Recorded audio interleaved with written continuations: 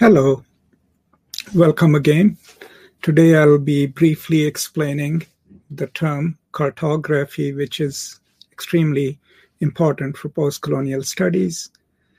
So literally, of course, you're all probably already aware, cartography is the art and science of map making. But as a practice, it was inextricably linked with the practices and vocabularies of colonialism. Now think of it this way. If you are from a post-colonial nation, let's say from India, Pakistan, Bangladesh, and when you read your history books, how was the contact phase taught to you?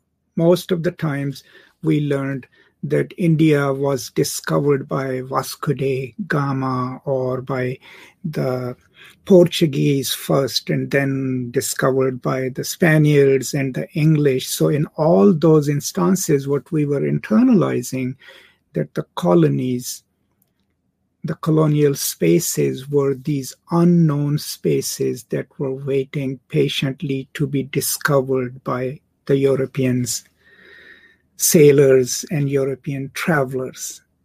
And that was giving a precedence to this act of discovery by the Europeans, even though the places had existed for thousands of years and had developed their own cultures. So cartography in the European imagination then was actually literally charting, mapping the globe.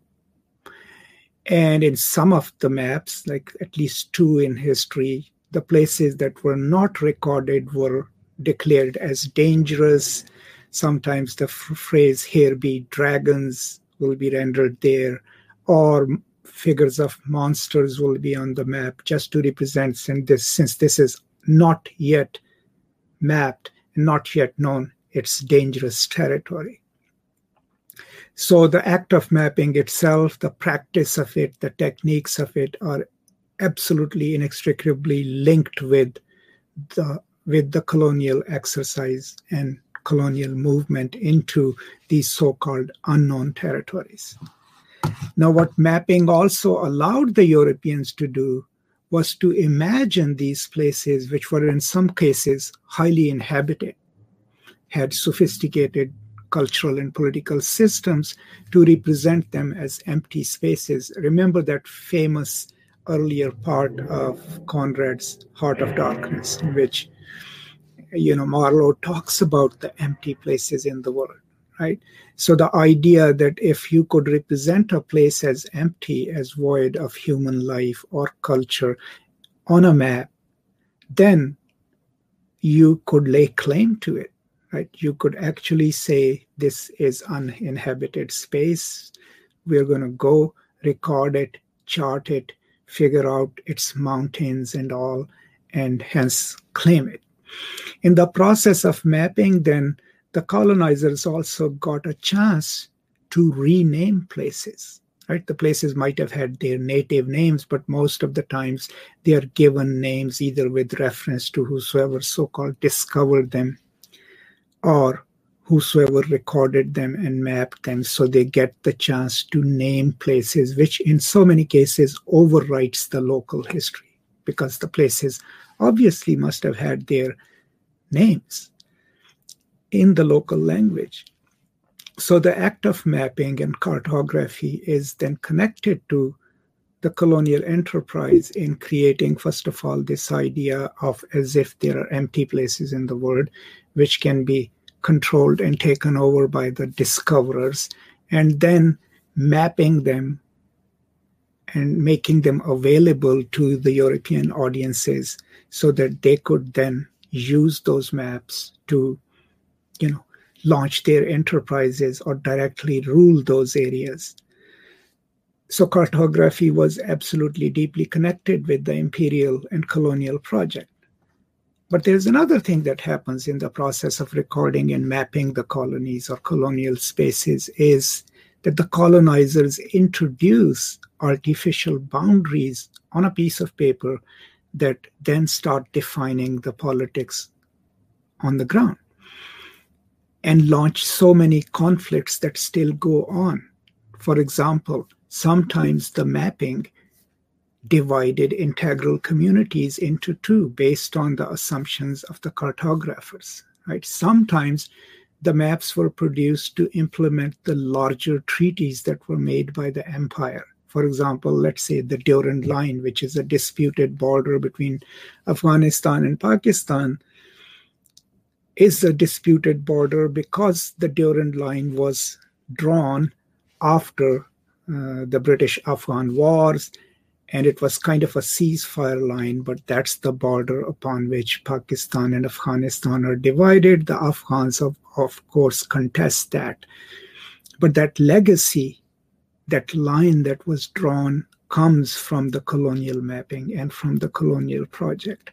Then in so many cases, when the colonizers leave, the post-colonial nations that gain that independence according to the maps produced by the colonizers, which sometimes divides communities or sometimes leaves these disputes behind for the post-colonial nation states to resolve. So they're actually fighting over geography, which had been overwritten by the colonial map-making process and then the colonial administration. So overall cartography, whenever we mention it, literally means the mapping of the colonial spaces, but also metaphorically it means dividing of native cultures, overwriting of native cultures, and leaving legacies of division, right, and political distrust of one community against the other. Now, if you look at Africa, since so many of the borders drawn in Africa were unnatural and were administratively mapped by the colonial powers, a lot of nation states in Africa are still contending against the maps, right, and the actual territories that belong to one nation or the other. Between India and Pakistan, the map of Kashmir is a huge bone of contention because the Indians, when they map it as part of their own territories. The Pakistanis contain it within their own nation state, or often sometimes represent it as a disputed territory. The same is the case with the Israeli-Palestinian conflict on mapping of a space, what belongs to Israel, what belongs to the Palestinians. So overall cartography literally means mapping of the colonial space, and then that mapping enables the colonizers to divide people into different geographical areas and to overwrite their local geographies with the geographical understanding of the region as imposed by the colonizers, and leaves the post-colonies with a lot of territorial, perceptual, and political problems. That's my brief explanation of the term. I hope it is helpful. If you like what I post here, please do subscribe, and I will continue producing these brief videos. And thank you so much for joining me, and until next time, see you next time.